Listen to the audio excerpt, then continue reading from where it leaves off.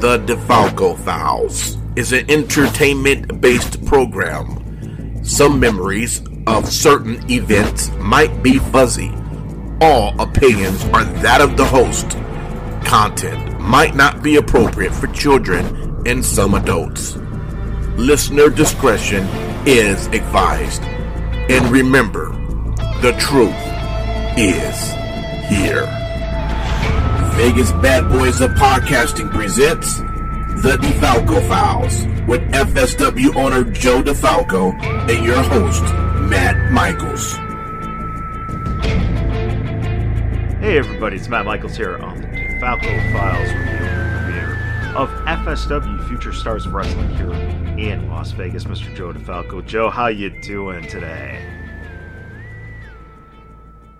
Feeling good, coming off a big show on Saturday night, and that kind of changes things, It's like, I got back and, you look around and you're like, man, what is the reasoning for this? Why do you do the things you do? And after you have a show like we did on Saturday, it helps you to remember, all the bullshit you got to put up with. But when you have a show like you do, it really reinvigorates you.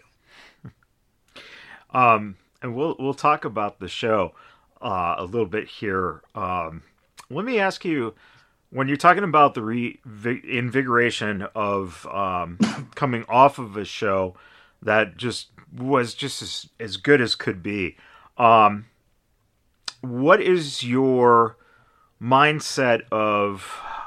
Do you give yourself enough time to process the accomplishment before you're moving on to the next thing? Or do you pretty much enjoy it for that, 24 hours and then it's, business as usual, let's get to planning out the next event? No, during the event, I'm already figuring out what we're doing next. You know what I mean? It's like you see things that happen and you're like, hey, this could be something we could move towards, after what happened in the Hammerstone cage match. I had an idea of things and, we were figuring the crowd really wanted to see, Cage and Hammer against Toko Uso. But the loudest chant that we could hear was rematch, because it was such a great match. People wanted to see one man beat the other. Right. And Hammerstone, has come close and in the past, and Hammerstone in 2021 is not the same Hammerstone that Brian Cage beat in 2018. Yeah. I always talk about when we had Bryce Harrison. He got that first opportunity. He got to wrestle Paul London. Yeah. And we went in there and Paul went over because I felt he should and he was deserving of it. I felt that the match was wasn't necessarily winning the match. And then, that helped catapult Bryce Harrison to another level. And then we had a rematch and Bryce Harrison won. And if you were a wrestling fan who has no idea who Bryce Harrison or Paul London is, if you watched the first match, I'm like, hey, which guy's a WWE guy? And 99%, the only people that wouldn't would be like Bryce's mom or something, would say Paul London. But when we did that second match, Bryce did everything he needed to do to be a guy that nobody could differentiate between the two. Right. He was a true professional. And Hammerstone was the guy that was a professional in 2018, and he had great matches. He wrestled Moose. He wrestled Sami Callihan. He wrestled Brian Cage. He's been in with the best. But in 2021, I cannot sit here and say Brian Cage is the better of the two. I always felt Hammerstone was truly the total package. Right. He looked amazing. His in-ring work for a guy his size was excellent. His promo ability has come a long way from the Gods of War, and Hammerstone's one of the best promos in the business. Yeah. So, that match I was a little curious because Cage hadn't been around with us in a while. Right. And, the people responded nicely. I wouldn't say it was, a reception that somebody will be getting on February 4th when they come back. But once the match got heated up, even myself, it made me realize how good Brian Cage is, And it started off a little slow, and I'm like, yeah, things have changed. But once it heated up, man, it was an awesome match. Yeah. So, definitely we're talking with people, and, we're already fast forwarding to, we played the Doomsday, video, and people were looking and not really paying attention, and they couldn't really hear the voice because on the sound system, you couldn't hear. But when they popped the face of Killer Cross on there, man, the crowd erupted. Yeah. So there was a lot of great moments that, and that's also the difference. Watching that card come together, we do a lot of shows that I think in the long run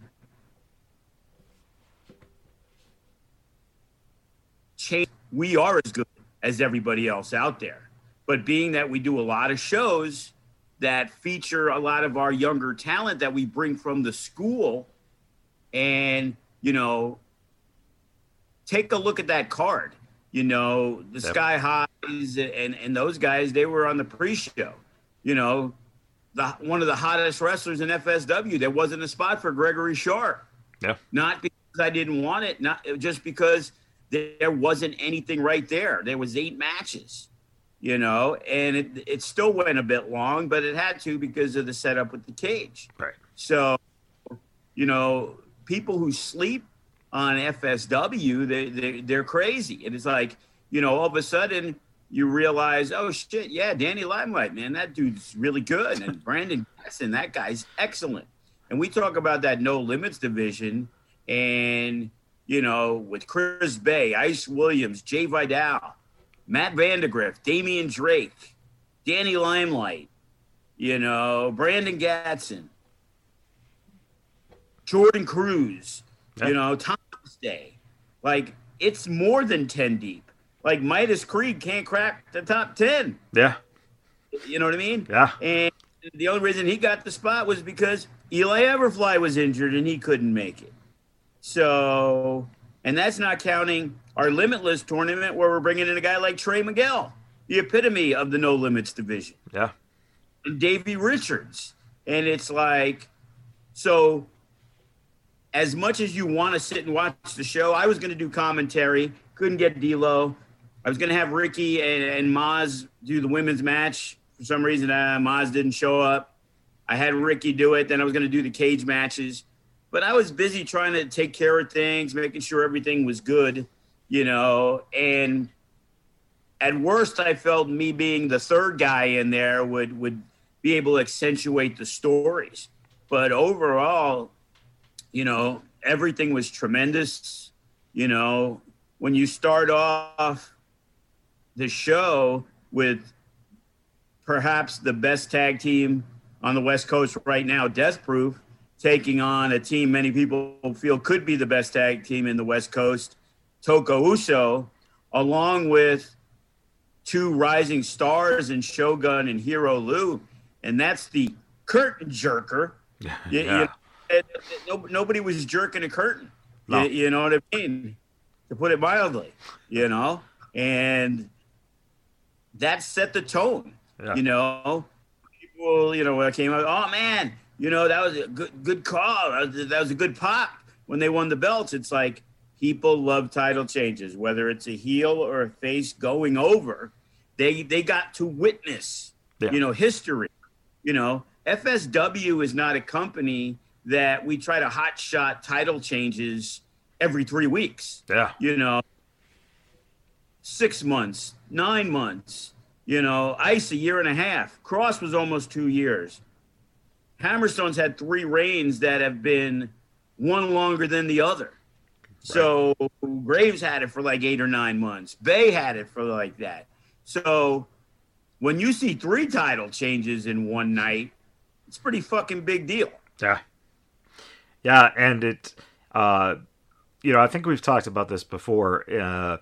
That idea that in FSW, the storylines tend to form a consistency so that the continuity is there, and a lot of other promotions that are independent promotions, they bring in guys, but there's no story to the matches that are being laid out. So the difference in bringing in a Brian Cage and a Hammerstone, here it makes sense because in FSW there's the history of Brian being a champion between Brian and Hammerstone, and not having Brian have faced Hammerstone since around 2018.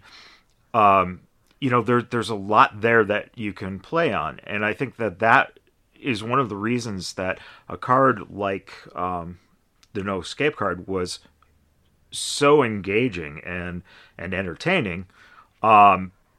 With the title change, let's talk a little bit about the tag team there. When you see Hero and Shogun and the response the crowd had to them, does that put in motion the idea of, those two possibly going against Toka Uso? And how then do you fit Death Proof into that mix as well?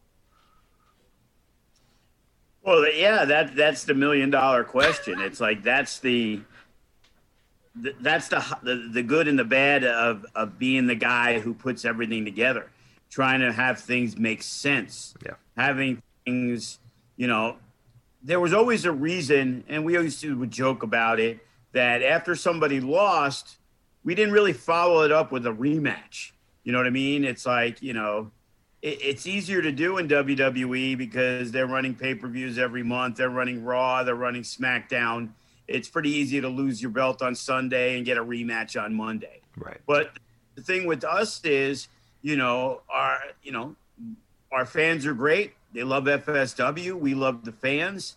But if you see Chris Bay just beat Ice Williams in the cage, Ice Williams is definitely deserving of a rematch. But are we going to headline the next show? Where could they go from the steel cage match? Right. You know what I mean? For people to be like, oh, man, I want to see this one. Their styles don't constitute, a 60-man Iron Man match. Right. You know what I mean? So you need to be careful. When it makes sense, we do. Remy Marcel, he instituted his rematch clause because the way he lost leaves a sour taste in a lot of people's mouths. So I'm probably one of the few promoters, bookers, whatever, that looks at it at a fan's perspective. Yes. Okay?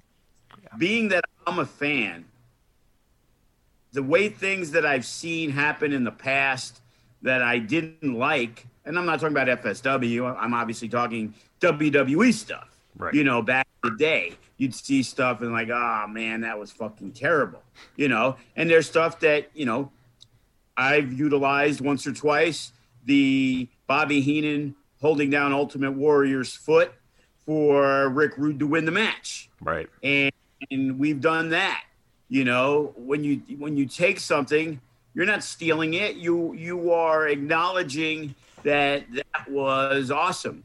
Oh, that was a great finish. And it's like, yeah, thank Rick Rude, Ultimate Warrior, and Bobby Heenan. I have no problem saying that I saw something 25, 30 years ago that 2/3 of our fans, maybe 3/4, had never seen that before. Right. Less because of the network or whatever, but it's always trying to evolve. When you have, we got Hammerstone, we got Graves, we got Cody, we got Remy, we got Jacob Austin Young, we got Sharp. How many guys have been with us for 7, 8, 9 years? Funny Bone. Like, how do you keep it fresh when your core group is the same? And I'm pretty proud to say that we have done a great job because the new guys come in and there's a Jay Vidal and then Ice Williams shows up at Future Shock and it's like, oh, we got something with this kid. And, you know, I plucked back a guy like Brandon Gaston who hadn't done anything for years. Yeah. And now he's in the shape of his life. And we've gotten more commitments to Eli Everfly. You know, Danny Limelight blowing up my phone. Oh, LAX tag team. Oh, I want the Nevada State. Set it up. No limits. Ba, ba, ba, ba, ba. You know, that guy pitches more shit for himself than anybody I've ever met. You know? That dude had 146 ideas. And so, you know, one of the best promo guys out there, Limelight. He's extremely athletic. You know, I like the dude. I know he kind of can rub some people the wrong way. Yeah. You know, with the Puerto Rican attitude, you know, that New York thing that people have said about me many times. So, you know, I know it comes from what he's looking for, what he thinks could be good business. And I don't have issues with that. If I got to listen to the fucking Suavecitos make pitches, I'll listen to Danny Limelight. You know what I'm saying? Well, you know, I think you just brought up an interesting question again regarding like the tag team championships. Is that potentially something that you'd look at for a Mecca, having Slice Boogie and Danny Limelight, who are the new LAX, going against a Toko Uso, because both those teams are very popular and very hot right now. So do we have MK on one corner and Conan's in on the other? Hey. Wouldn't we need a babyface team to kind of break that up a little bit? Well, I'm sure Limelight solidified himself in FSW as a heel. A heel. Exactly. It's crazy how it's like finding those places in those matchups and going, boy, that would be a great match. But sense-wise, and a lot of that comes off of that great performance in the cage. The 6 of those guys for that contendership for the No Limits Championship, man, there was just some really, really good stuff going on there, including something that was just, dangerous, I guess would be the idea, is before that cage closed, Limelight taking out Jay and just going through the ropes right down to the concrete. That was just jaw-dropping, and the match hadn't even started yet, essentially. Well, yeah, technically it did not. And, you know, obviously Danny Limelight sees who one of the hottest competitors in FSW has been over the year. Another fellow Puerto Rican in Jay Vidal. So, you know, it's a battle of the Boricuas we could pitch it as. You know what I'm saying? And you know, I've joked, you know, I'm gonna lead the Boricua posse, which will be Toa, Limelight, and Jay Vidal. And I believe Eli Everfly's half Puerto Rican too. So just to throw that out there, you know, they had the Boricuas, you know, the little tribute to Savio Vega and the crew. We already got the faction. And now Rocky T needs to start the DOA, and then we're all set. You know, there's a match in there that I don't think has ever been done, and that would be you could put Jay and Danny, put that number one contendership on the line in a. No. Jay Vidal earned that number one spot. Well, I understand that, but I think if you put those two guys in a bodega and had them brawl. Have it a bodega match, yes. Yes, a bodega brawl, man. I think that would be amazing. You know, if WWE can do a grocery store spot with Austin and Booker, why not those two in that type of match? Just got a call from Booker T a little while ago. Oh. Ooh. Hey bro, do I owe you money? I'm like, no, we did the seminar. Your wife hit. I guess the wife's right on it. She hit me up the next day like, oh, can we settle up? It's been, what, two weeks? And Booker's like, hey, did I owe you some money? I'm like, no, we did the seminar. We did that. The offset, it's like, I actually sent you some money. Oh, okay, cool. So, we're hoping in the beginning of the new year, he said, possibly sprinkling the area and, the future, where reality meets the future, my friend. That sounds good. There's so many things. I had a brainstorm. Every year we do our, Christmas show. And, it's $15, $20, $5 off with the toy. We're blowing this shit out of the water. It is free if you bring a toy. Yep. Don't bring those fucking 99-cent toys. It's a free ticket. Buy something decent. Get a carrying cross action figure. From what I understand, they're going really cheap. You know what I'm saying? I might have to load up on them. That way we can have them signed. You know what I'm saying? Yeah. The idea is try to get some sponsors. Maybe they can help fund a little bit. But we want it to be a free show for our fans, to where they get to donate a bunch of toys. Talking about doing a raffle. We might bring back the auction. You could manage Remy Marcel in a Nevada State title match. Maybe Garth and Brandon could bid against each other and bid $1,000. It all goes for a good cause. The Joe DeFalco Fund. With that idea in terms of giving back, and with the idea that fans are really supportive, and this very well could be a very full house. What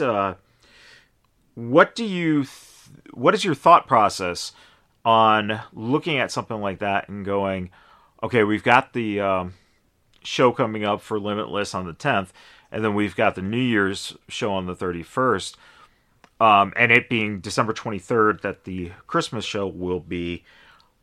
When you think of that Christmas show, do you think that something like having donations not only benefits you guys for the relationship with the community, but also, brings in some of the crowd that might not otherwise have gone, because it is on December 23rd, and there's just so many different things going on with, of course, travel and, Christmas parties, especially, right before Christmas. You had the same thing. This was right after Thanksgiving with the show on Saturday. How does that figure into what your expectations are for the amount of people that you think will attend a show?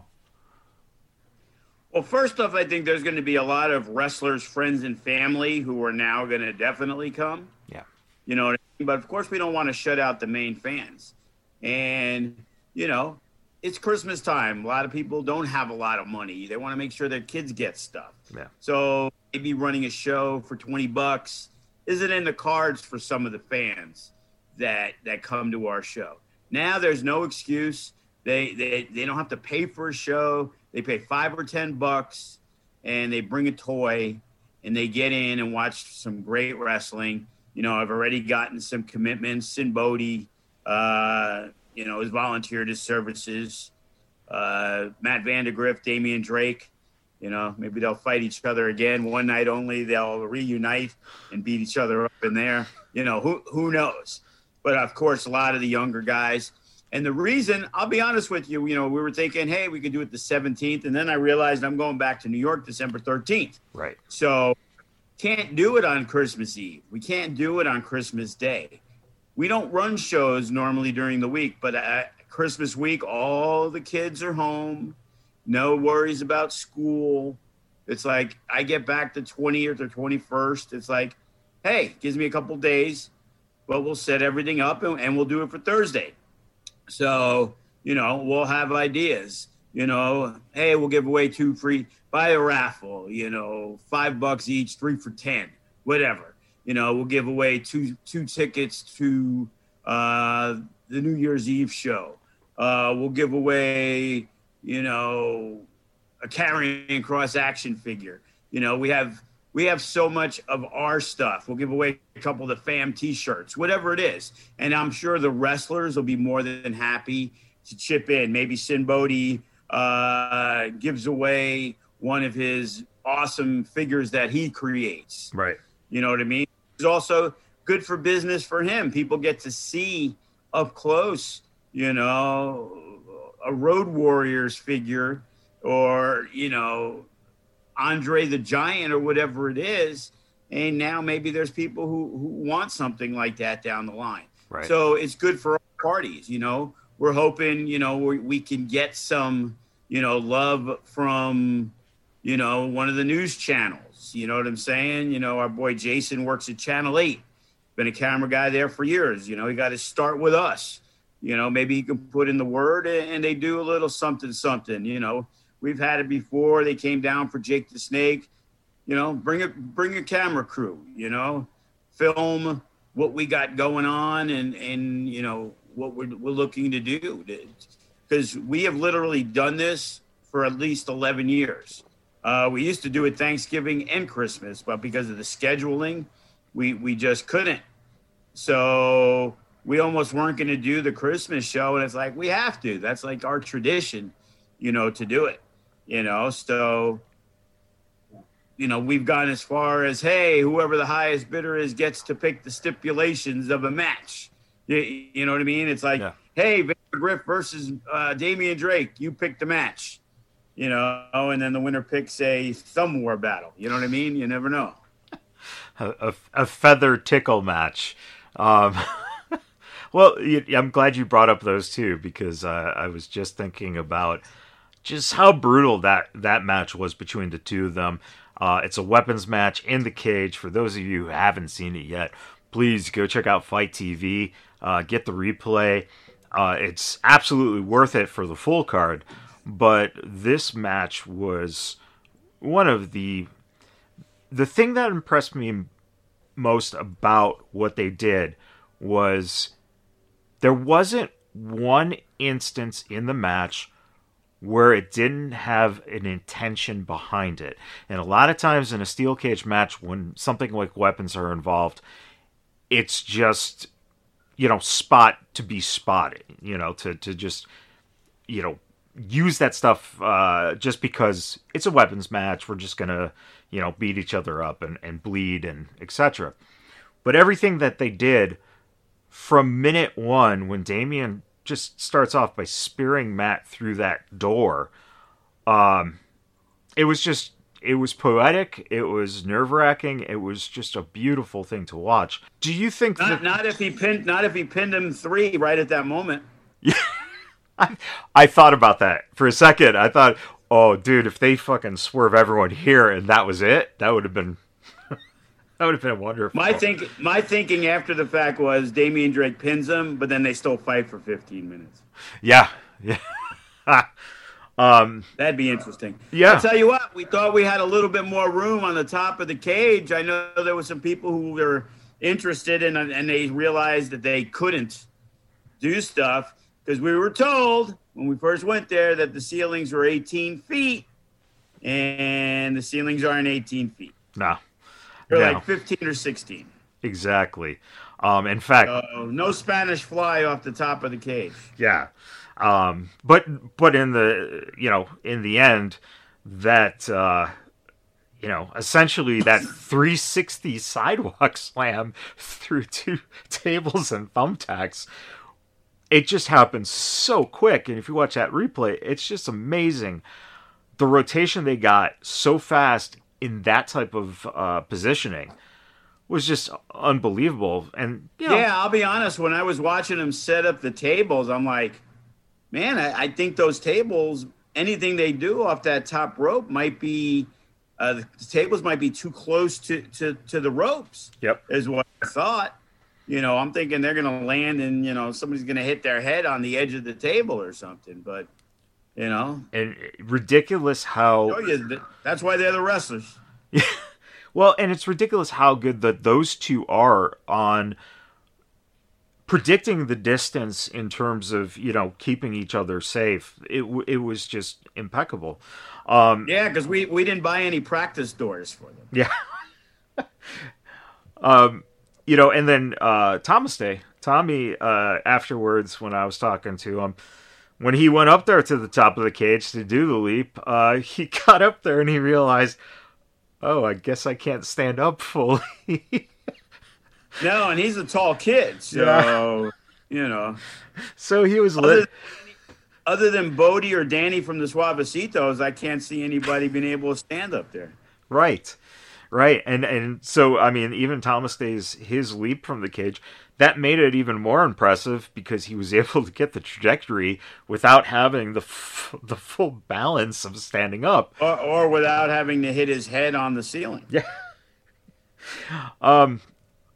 Do you think that when you look at the use of the cage in this instance in all the matches, that it's something that again is used very well by all parties, who work the cage, essentially making the cage the extra person, the extra the work person, essentially.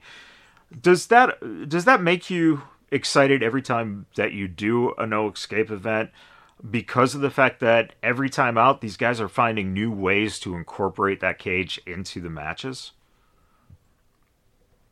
Well, I'll be honest, I'm not too sure how much Matt Vandergriff watched Greg Romero versus Rush in a cage match 6 years ago. You know what I mean? Sure. All I think you could do is go in there and make it your own. There's no reason why you should go in there and say, well, hey, he did this. And, there was a weapons match that was awesome. It was Cody and Funny Bone. And it was a weapons steel cage match that was great, but it was still totally different than the weapons match between Matt and Damian. So, you go in there. I'm pretty sure a couple of years ago we did the Escape the Cage. I believe that's how Damian Drake won. I'm not sure. It was Damian Drake or Ice Williams. I'm not sure who won that a few years ago when we did it. But same philosophy. Danny Limelight is going to do what he is strong at. And that was getting thrown into the cage and trying to do the Spider-Man thing. Yep. I know you can book Danny Limelight. Spider-Man's coming out, so he can be your friendly neighborhood Spider-Man.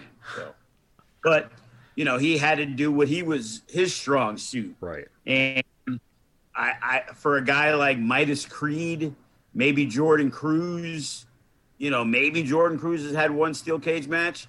I'm going to bet Midas Creed hasn't. Thomas Day, I'm not sure, has ever been in a steel cage. So it's also new, and I would imagine exciting for guys, because if you're doing a single steel cage match, you really need to be at the top of the promotions list and also being involved in a major angle with somebody to where you're gifted that position. You know what I mean? Right. It's easy to put Kevin Cross in a steel cage match with Matt Hardy or Kenny King or whoever it had to be, because those were the main events. Yeah.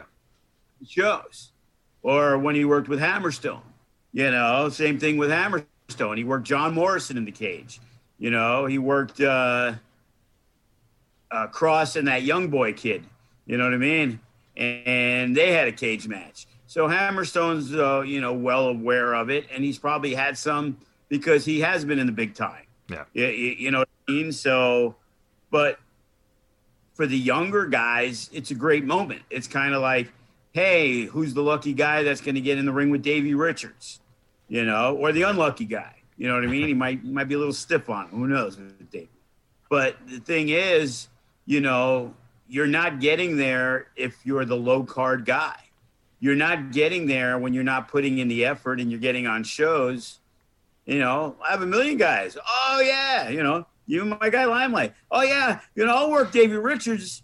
And it's like, yeah, so will 40 other guys. And I'll be found in the desert but because somebody threw me in there if I gave Limelight a match over any of our regulars who've been there for 10 years. Right. Good idea, Danny.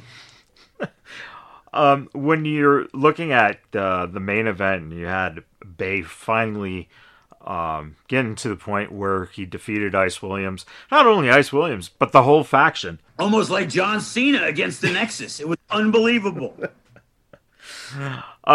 When you look then at what you've set up essentially now with Jay Vidal being the number one contender and Chris having that No Limits title, is that something that you foresaw in the future as somewhere you were trying to get to because of the fact that a guy like Chris Bay will just up that level of Jay, who is already, on the radar of a lot of people now, that a match like that could propel him to potentially that next level of being signed by a company? Well, for future stars of wrestling, FSW, having Hammerstone and having Chris Bay holding major titles is extremely strong for the company. Yeah. But the thing is, until I got a commitment from Bay to work a good amount of shows, it wasn't something I would do because I really don't need more guys that aren't going to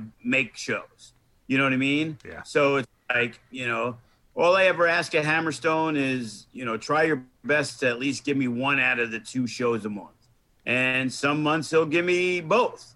You know what I mean? And unless something major comes up, he kind of double booked himself on December 10th. And I was going to line up Hammerstone versus Davey Richards as the main event of Limitless. So, we have a few different options. We're going to do an 8-man tournament, 4 singles matches, and then the winners will meet in an elimination match. So that's 5 matches there. Trey Miguel will not be in the tournament. So he will be in a standalone match that may be for the X Division Championship. And, guys like Matt Vandergriff are high on that list because I personally think that will be a phenomenal match. Yeah. So, besides those 5 tournament matches, having Trey Miguel against somebody, now we're at 6. We really only got to add 1 more match because, the guys that we have in it, we're not worried about, we want these matches to go. We want to give them all the time they can, to do and get in what they're looking for. That's the whole idea. This tournament is limitless. You know what I mean? Unless Keith Lee's showing up, somebody else is going to be limitless. Plus, he's a Bearcat now anyway. So, well, isn't that the late February tournament after Mecca, the Bearcat Scramble?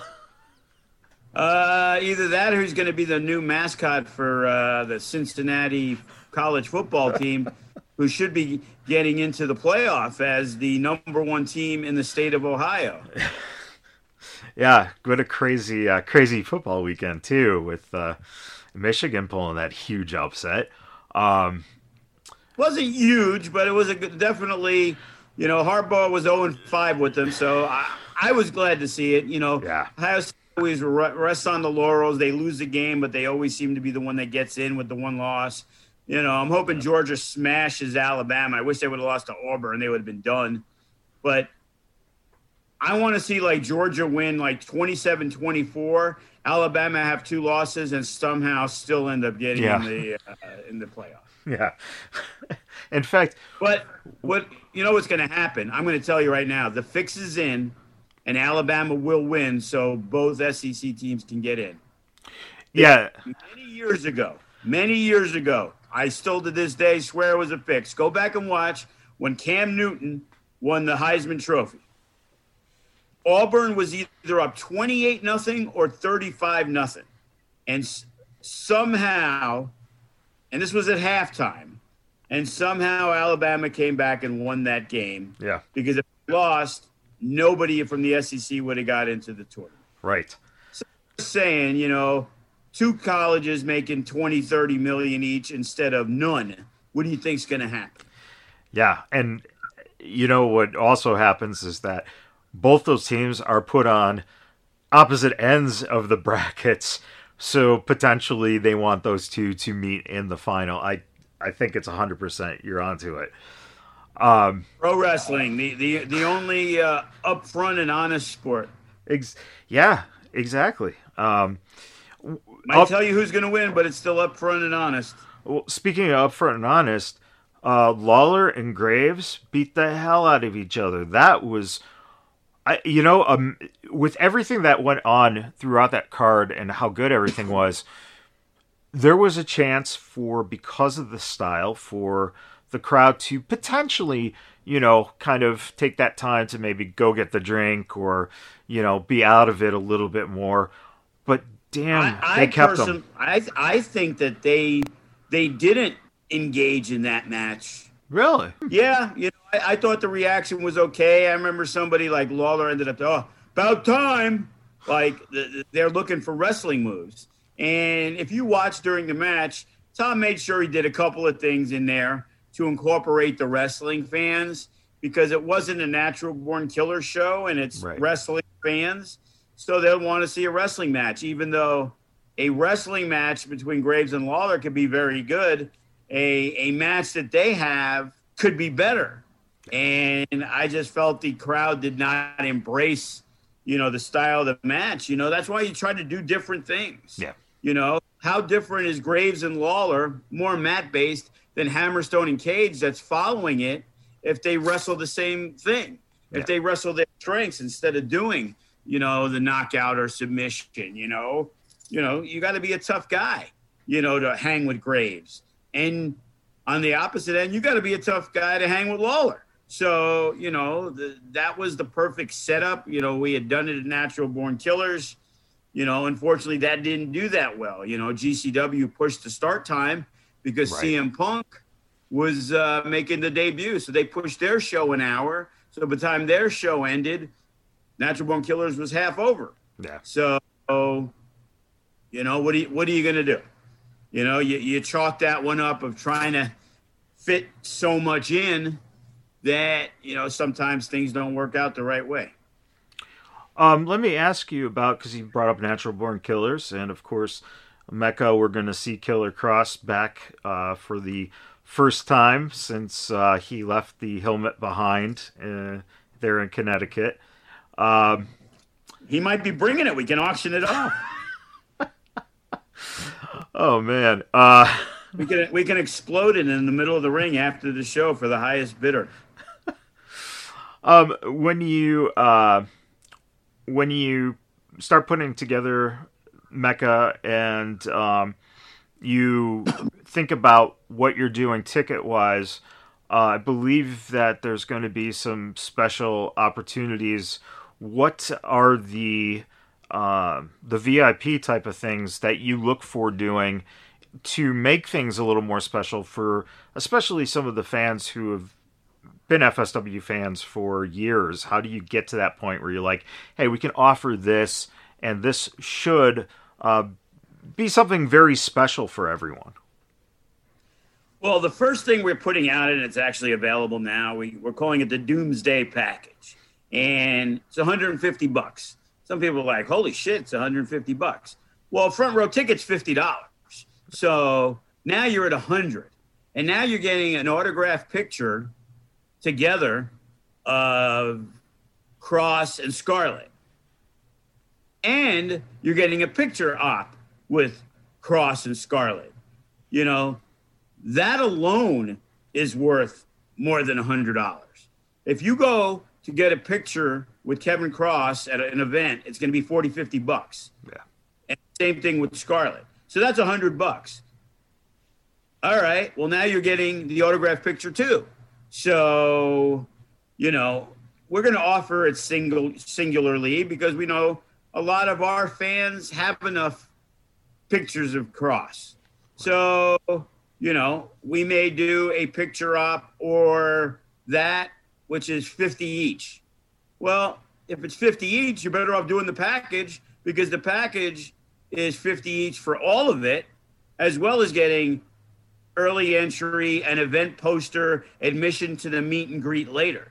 Right. So first with the front row ticket, then we're going to do one where it'll be like 25 less, and it's going to be either or. You either get a picture with both of them or you get a, autographed 8x10 from both of them.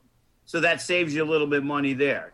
Then there's going to be the personal meet and greets that for both of them will probably be like $75. Well, for the event poster, the early entry, the meet and greet, you're paying $25 for. You might as well, but if you don't want to, you don't. If you want to just do it with Scarlett, then you just do it with Scarlett for $50. Some people I've seen, they'll spend $150 on meet and greets and all the other stuff, but buy the cheapest ticket and just sit in general, which, oh my God, they're 20 feet away from the ring instead of 12. So, it isn't really that much of a difference, but they'd rather put their money toward getting something signed or getting a picture, getting to meet, their favorite wrestler. So, working on other things that I've seen that I thought were pretty cool, depending on the names that were there. We've talked extensively with Jay Lethal. We're hoping he's going to be there. Talked to Luke Gallows, super nice guy. Yeah. Talk about maybe the Good Brothers. Hey, maybe the Briscoes. Maybe LAX, Davey Richards, Trey Miguel. Who knows? Chris Bay, will definitely be there. Brian Cage, good chance he's going to be there. Hammerstone will be there. So the FSW mainstays will be there, but anybody who's come to a Mecca event knows that it is a star-studded affair. So, hey, instead of paying $20 for 10 autographs, well, maybe we'll do it for 100 and you get everybody's autograph in the building. Right. You know what I mean? So it's funny that, we announced it. People went crazy when they saw Cross, and we immediately getting tweets and Facebook messages. Hey, when are tickets going on sale? Hey, when are tickets going on sale? My guy George Foreman hit me up. They already need 11 front row tickets for the event, and he's doing 3 VIP packages, and Shant's doing the VIP. And these are guys that, probably met Kevin 100 times. Right. But that was also the reasoning for bringing in Scarlett. None of them have that picture with both of them. Right. Kevin's is totally different than it was 4 years ago. You know what I'm saying? It's like it's the hometown hero who's coming home. Yeah. It's better than the hometown hero on heels when he showed up. But he was drunk out of his mind, so didn't work out as well. But that's the plan to, love Kevin. Kevin loves us, but he still has to make his money. Yeah. And, we're fortunate that even though it's been announced that his first event's in New Jersey, that's a crock of shit because I have to fly him from Vegas to Jersey. He's actually working for Kevin Matthews, also known as KM and Impact. Right. So he's doing a convention in Jersey on the 5th and 6th of February. Right. So we are officially, the first show. Kind of the same thing with Matt Hardy, who's never come back, who it was the only appearance for him between AEW and WWE when he signed with AEW. And unfortunately, the pandemic hit and we didn't get Matt back. Anything is possible. Obviously, he didn't receive the 3 texts I sent him because, there's no way he wouldn't have answered them. The rumor is that Mikey saw him at All Out and he talked to Matt and brought up FSW. Oh, he didn't get back out to Vegas. Oh, yeah, I'm planning on it. Well, it's pretty simple. Hit me up, Matt, my guy. As we kind of look at wrapping up a little bit here, let me ask you, when you look at Limitless coming up here on the 10th, it's the next big show for you. In putting it together and knowing that you already have the structure of how many matches will be in place, do you look at something like the Limitless tournament as, just something that you can do to give the fans a little taste of something they really enjoy in kind of a like one scope, sitting of, these incredible, high flyers and and X Division style wrestlers. Is that the idea behind doing a tournament like this, just to kind of give the fans that different take where this is pretty much what the night is going to be?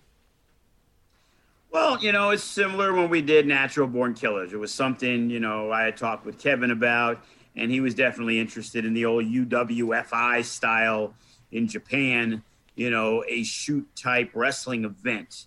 And we've had good success with that. And we did the Limitless tournament, and it was a good way to spotlight, like for a guy like Lucas Riley, who fans may have seen once or twice, but he's getting a lot of love on the West Coast, definitely an outstanding talent. And then you mix it in with some really good guys. We haven't seen Jacob Austin Young wrestle a singles match in a long time. He's a former No Limits champion.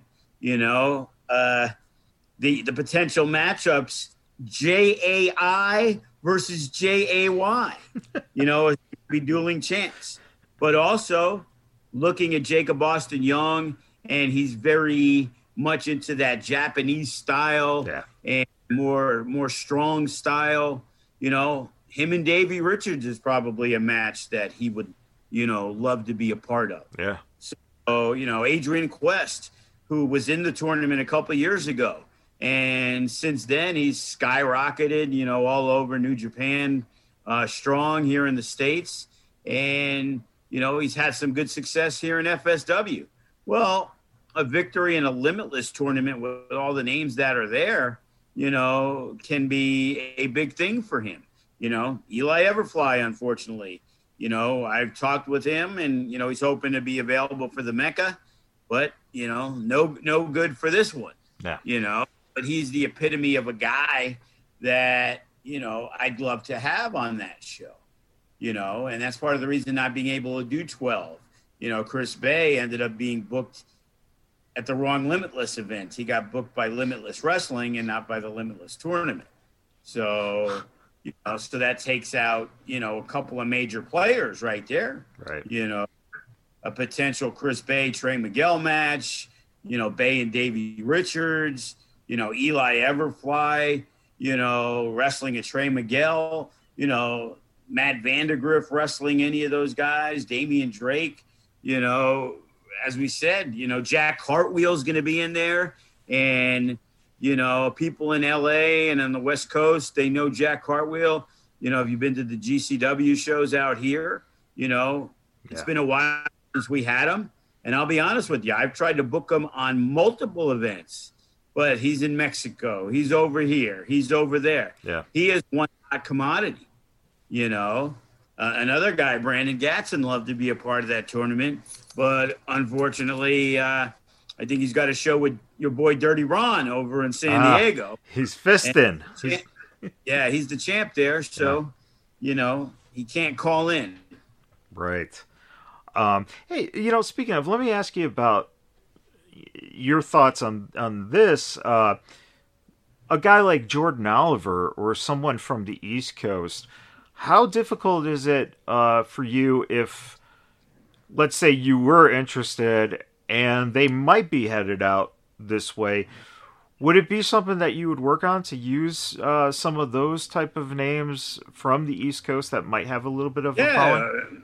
Well, we're flying in Trey and Davey, so it isn't like we're, believe me, I looked at flights for Nick Wayne out of Washington, and his plane ticket is more than my plane ticket going to New York. Yeah. Like, what the hell? And, the thing is, I talked to, Joey Sheik over at PCW because they were running at the end of January. And obviously Jay Vidal, is their lightweight champ. They use, Matt Vandergriff. They use Damian Drake. They used Lucas Riley. They use guys we would use, in the past. I remember a few years ago, Sammy Callahan did their show, hopped in a car with probably Douglas James, who was working their show, and they drove to Vegas and worked our show. Yeah. And, Sheik flew him into California, and we flew him out there. Unfortunately, there was confusion on the Super Bowl weekend. We thought because of the 90-day for Cross that we would have to do it Super Bowl weekend. And because usually the first week of February now is when the Super Bowl is. But because they added the week, that's right, it's now on the 13th.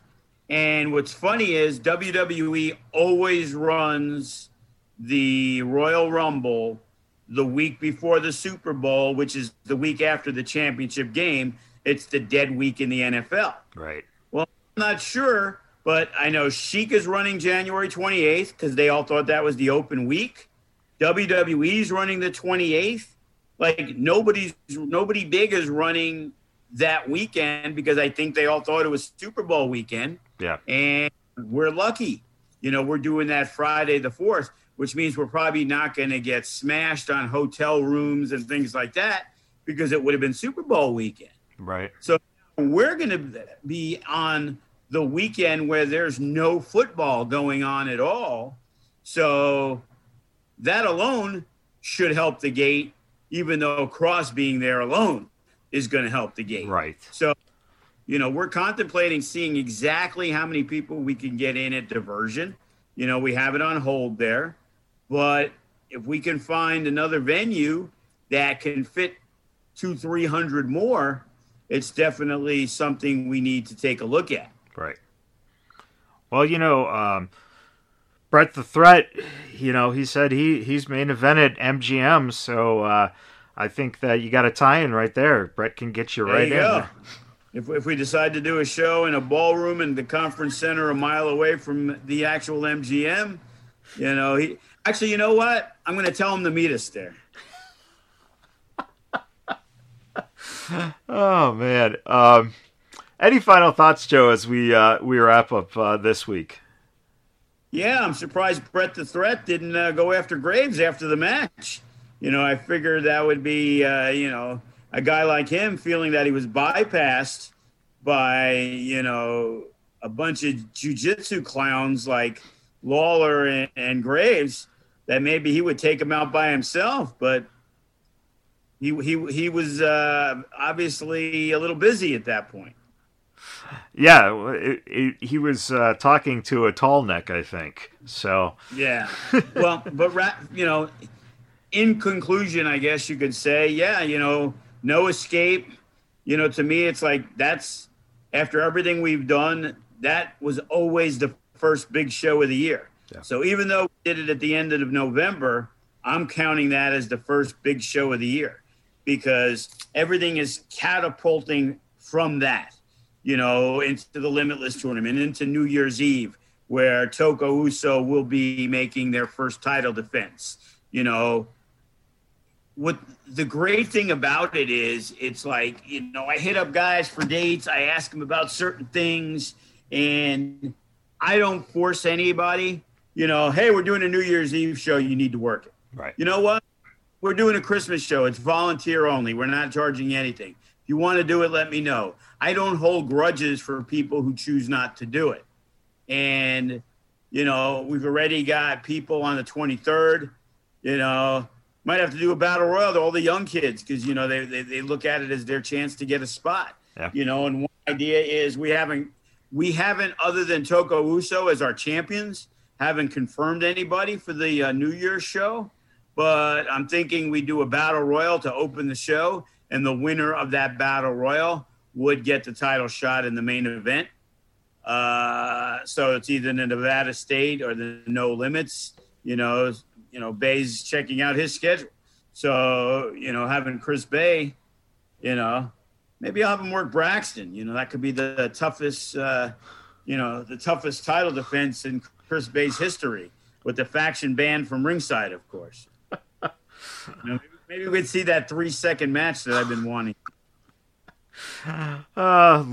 Loser has to shut up. Is that what the stipulation is? No, then that would be Braxton against Bret the Threat. We were setting up the ring the other day at Diversion, and it's like, yap. I'm like, dude, can you please just shut the fuck up? It's like, Christ, I get you want to talk and you're having fun, but can you take a fucking breath? Like, unbelievable. But did pull out of it was Rocky T's role in the movie Sword of Honor. Yes. Even in the, Yes. on the DVD cover. Yes. Yes, please. Anyone listening? That's going to be part of the giveaway raffle. But we may have to raise the price because of the value of that DVD cover. Oh, especially if you get that autograph right on there. That's what I'm saying. Forget about 96. I don't know. 96. Would it have been a VHS? I don't know. it. It would have. It would have. It would have. Because I highly doubt if it was made on VHS that it made it to DVD, if you know what I'm saying. Oh, you'd be surprised, Joe. I would. I've There's found a lot of dollar bins in the Walmarts. Oddly enough, the funny thing though, movies like that from the 90s have found a re-release market on DVDs now, just within the last couple of years. And these companies who are buying these because the rights are out there and pretty much, no one's renewing them. So they're making, $25, $30 off of these DVD Blu-rays that are quote unquote special edition. And it's, I think, like vinyl, Yeah. Yeah. Absolutely. So now, I was actually listening to my guy on the Hair Nation show, and somebody called about like, hey, there's, why isn't there a lot of re-releases? And he's like, you got to understand, because they were talking about like Marilyn Manson and another band that was Godsmack. And they're like, well, they haven't re-released any of those albums. It's like, you got to understand something. In 2002, when that record came out, nobody was printing them on vinyl. Everything was by a CD back then. Yep. They had changed over. Vinyl was a dead art, and now it's like there's so many. You can't reproduce every album out there because what is the market for it? And they barely had probably any pressings on the thing. And he goes, also in the contracts, what you got to understand is the royalties for the record sales. Well, if nobody's selling records, population of them getting X amount of dollars or pennies on the dollar for a record sale because they're not putting out records. Right. Now, if they all of a sudden mass print 500,000, does that mean they get nothing from it because it wasn't in the original contract? So there's a lot of, weirdness that goes on. Like you said, other companies will buy the rights to be able to put it out because they think they can make a profit. A lot of times the re-releases you see now aren't with the original record companies. Right. Which is the same thing when it comes to movies. Yeah. Well, there we go. Joe DeFalco, music talk as we wrap up here on the DeFalco Files. Joe, next week we'll be probably hyping up Limitless, and at that point, maybe I'll see if we can get Davey Richards. Let's try to get Davey Richards, and if we could ask him about blowing us off the first time. And I'll reach out. Maybe we can get Eddie Edwards, and we can get them reunited here on the DeFalco Files to talk shop. Only if you ship him Red Bulls before the show, because he's so banged up he was incapable of doing it himself. I joke. I kid. Oh, if you didn't bust balls, Joe. Make happy at Impact. Yeah. All right, everyone. Thank you for tuning in, and until next time, take care. Bye-bye.